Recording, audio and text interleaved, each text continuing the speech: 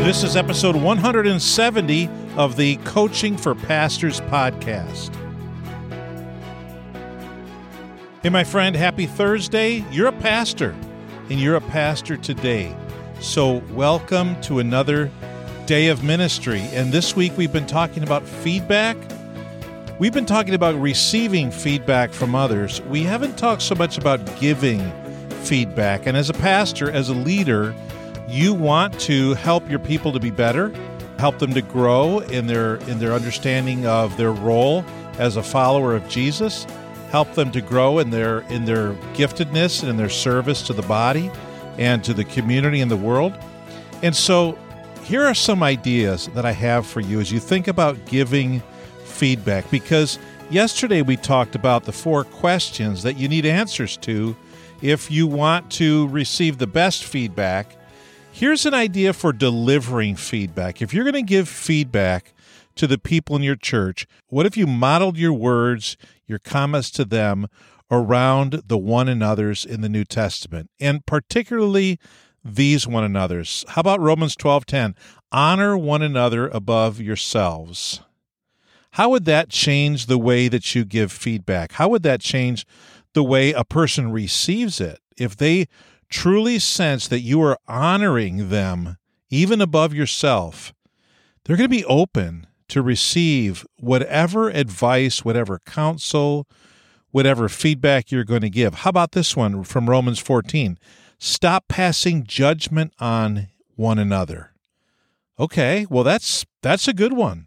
Because if you feel like you're being judged when you're getting feedback from somebody, then you're not going to receive that feedback very well, nor that feedbook. In fact, if you have a feedbook, you might want to make a new social media app out of it. Never mind. Moving right along, Romans chapter 15, it says, instruct one another. Sometimes when giving feedback, we point out something that this person maybe could do better, and they just need some instruction. And so if you are gifted to instruct, and if you have the skill and the understanding, then instruct somebody else. How about Galatians 6:2? Carry each other's burdens.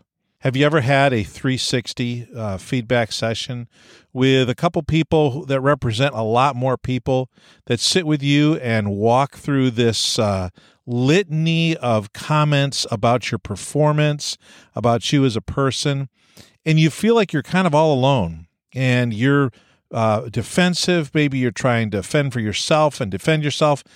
Carry each other's burdens. What if you, very obviously, help the person you were giving feedback to with the burdens that they might have because of this feedback? How about Ephesians 4:2? Be patient, bearing with one another in love when giving feedback. Philippians 2, in humility consider others better than yourselves. Again, we talked about that a few instances ago. In humility, consider others better than yourselves when giving feedback. I think the feedback is going to be much better received. How about Colossians 3:9? Do not lie to each other. Well, that would be helpful. Johnny and I have often said in our other podcasts, we can't be lying on the podcast. That just doesn't really work. And so don't lie to each other when you're giving feedback. Be honest. Be honest. And I would also add speaking the truth in love. Colossians 3:16 says to teach one another. Colossians 3:16 also says to admonish one another. These are ways that you can give feedback. Build each other up, 1 Thessalonians 5. When you're giving feedback, do it in a way that will build the other person up, and that will, according to Hebrews 10, spur the other person on toward love and good deeds. One more, 1 Peter 4:10. Each one should use whatever gift he has received to serve others. So whatever giftedness you have, use it to serve the person you're giving feedback to. You're seeking the best for them. In a Harvard Business Review article called The Feedback Fallacy, Marcus Buckingham and Ashley Goodall wrote about the right way to help colleagues excel. And they said, if you want to get into the excellence business, here are some examples of language to try. So they say that instead of saying, can I give you some feedback, maybe just say to the person, okay, here's my reaction to whatever. Here's my reaction to your performance. Here's my reaction to how you did. And instead of saying, can I give you feedback, just say, well, here's my reaction. It reduces defensiveness. It pulls down a person's defenses when you're talking to them. Instead of saying, good job, say instead, here are 3 things that really worked for me when you did that. And what was going through your mind when you did these 3 things? That just kind of teases out exactly the good things that you believe, the good job that you believe they did. Instead of saying, here's what you should do, instead try, here's what I would do. Instead of saying, here's where you need to improve, you could say, well, here's what worked best for me, and here's why. Instead of saying, that didn't really work, just say, well, when you did that, I felt this, or I didn't get that. See, that way you're telling them, when you did that, this is how it hit me. This is how it landed with me. I'm not saying it didn't work, but if this is how you want people to react, then fine. But if it's not, you might need to rethink that.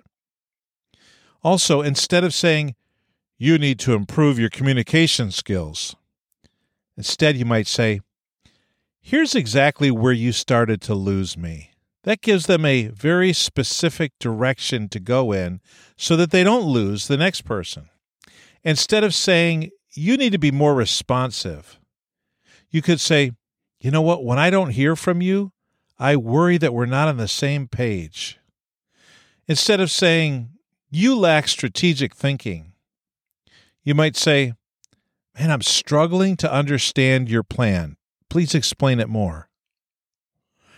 And then instead of saying, you should do X in response to a request for advice. So they ask you for your advice. Well, you should do, X, Y, Z.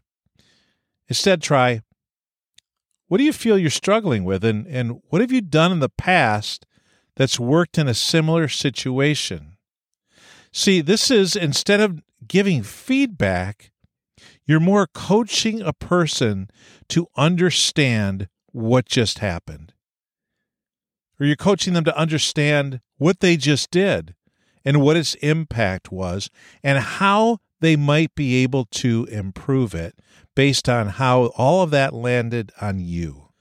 So these are just some ideas in giving feedback. Try to model your feedback after the one another's of the New Testament as much as possible. And hey, just Google them. There's 59 specific ones, but if you got rid of the duplicates, you come up with 36. That's what I came up with, 36 one another's. We only looked at about a dozen of them, so there's 24 more. But if we would model our feedback after the one another's, and if we would try to supplant some of the unhelpful language with more helpful language, that might aid us in the process. Again, the Harvard Business Review article called The Feedback Fallacy by Marcus Buckingham and Ashley Goodall. A lot of good stuff in there to take a look back. A lot of good stuff in there to take a look at. In fact, they kind of poo-poo feedback, but they really just use other terms to talk about how to help somebody reach toward excellence. Hey, Pastor, tomorrow on Friday, we're going to wrap up this whole issue of feedback.